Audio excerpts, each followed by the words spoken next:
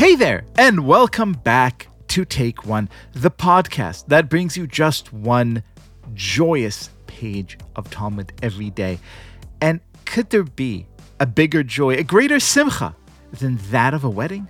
Well, that's exactly what the Talmud has in mind on today's page, Yevamot 29. Have a listen. The Mishnah says, in the case of three brothers, two of whom were married to two sisters, and one who was single, the following occurred. Never accuse the Talmud of not having Shonda Rhimes-like levels of plot development. The husband of one of the sisters died childless, leaving behind his wife, and the single brother performed levirate betrothal, ma'amar, to this wife. The single brother performed an act of betrothal to the Yevamah, but did not yet consummate the marriage by engaging in sexual intercourse. Afterward, the second brother died, and therefore the second brother's wife, the sister of the betrothed, happened before the single brother for levirate marriage as well. Now, there are two ways, like every single bit of Talmud, to read this particular passage. The one is to kind of really dive down into the halachic question of, well, what happens in this case? A brother dies, the single brother performs the betrothal, but doesn't yet consummate the marriage, and then the second brother dies, and the question is, well, was the marriage really a marriage? Which leads us to the second way of reading this passage, which is a kind of more theoretical or figurative, because what the Talmud is really asking in this question is, what makes a marriage a marriage? Is it just a ceremony? Is it the physical act of consummation? Or is it something deeper, more magical, more mysterious? And so we're seeking here an absolute expert on the subject of marriage. And we have the great honor of being joined by Tablet's very own Samantha Hacker, who is a world-renowned expert on all things pertaining to weddings and marriages, because she got married. We're recording this on Monday. When was your wedding? Saturday night, like 36 hours ago or something. So you're 36 hours into the game, which makes you the absolute person to ask this question, because you have given it more thought probably than anyone, at least all of us who are old hands at this, have in a very long time. So first of all, Sam, welcome to the show. Thank you. And now tell us kindly, having been married now for 36 hours, what makes a marriage a marriage? Oh, gosh. Yeah, I mean, I definitely am the person who knows about this much more than the people who are at my wedding who've been married 60 or 70 years. So it's definitely a good thing you're asking me. What makes a marriage a marriage? The phrase mutual support and respect came up a lot this weekend. And I don't know, it's funny because I have that with other people, with friends and whatever, but I think that to me is at least what makes my marriage, and hopefully will make my marriage. There's just this kind of mutual support. This, like, I'm thinking of the word equity, or equality, but it's really not that. It's just this like complete and utter dedication between two people to the well-being of the other person.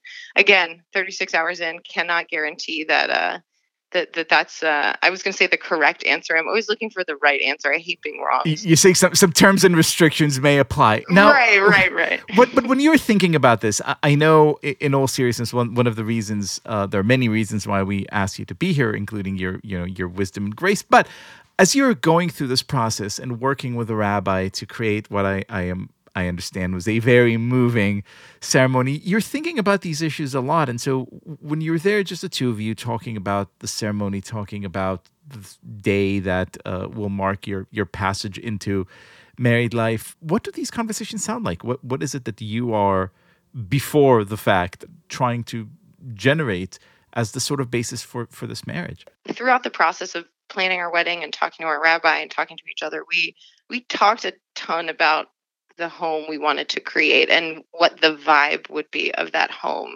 Alex and I are both really into like immersive experiences. We both love theater, and we both pay attention to lighting and restaurants and the music, and we're very detail oriented about the vibe. And so we talked a lot about what kind of home we wanted to create. And that was a real change for me when I, even 5 years ago or 10 years ago or 15 years ago, I would have never thought about like, well, what is going to be the vibe of the home I create with my husband? And even when we were planning the wedding, we were really thinking about, well, what's going to be the day? What's the day going to be like? What's the party going to be like? We really, really wanted people to be dancing a lot. And we had all this focus on like what the wedding was going to be like and the vibe of the wedding. But it actually really came down to what is the vibe of our home going to be. We both make each other laugh a lot, and I think that is for us going to be the foundation of everything of our marriage, making sure that we're always keeping each other in good spirits. And so yeah, I mean, we actually our ketubah we wrote our own ketubah after the traditional first paragraph, and we basically described the home that we would build and how it will be echoing laughter and joy and mutual respect and support. Some of the things I was talking about before. But yeah, that's been kind of I'm a very visual person. So even just thinking about the visuals of what our home will kind of give off, what kind of vibe it will give off has been something that now that we're done with that, now we kind of have to live what we've been talking about. So I made sure this morning when we woke up that we were laughing a lot. That's so beautiful to hear. Now, I know from experience, or rather I recall somewhere in the dim recesses of my mind, because it was so long ago, that as you are busy getting married, a lot of people come up to you with advice. Well, the one secret to keeping a happy marriage going is... what are some of the words of wisdom that you heard from friends and loved ones going into this joyous weekend you just had? It's funny. We've gotten a ton of it. We've asked for some of it and we've received a ton. But actually, when we were taking photos on the wedding day, this couple walked by us and they said, "We've been married for 36 years." And Alex and I look at each other and say, "Oh, double high." And we said, "Well, what's the secret to your success?" And it was something that we've heard from everyone, from my tablet colleagues to my mother to, I think, Ruth Bader Ginsburg once said this, which is that a good marriage sometimes have to be a little deaf, and you kind of have to let some things go and pretend that you didn't hear some things. That was a really popular one. I've heard mixed advice from different people. Some people said never go to bed mad. Some people said you can go to bed mad. You have to wake up and fix it. But I think you have to be a little deaf has been the one that most people have agreed on, which is just to sort of let things go. I don't let things go easily, so I'm really going to have to work on that. Alex is really good at that. I'm not so much. Some people say never go to bed angry. I say never go to bed hungry. Samantha Hacker, thank you so much for being our guest, and more importantly, Mazel Tov. Thank you so much. Such a pleasure.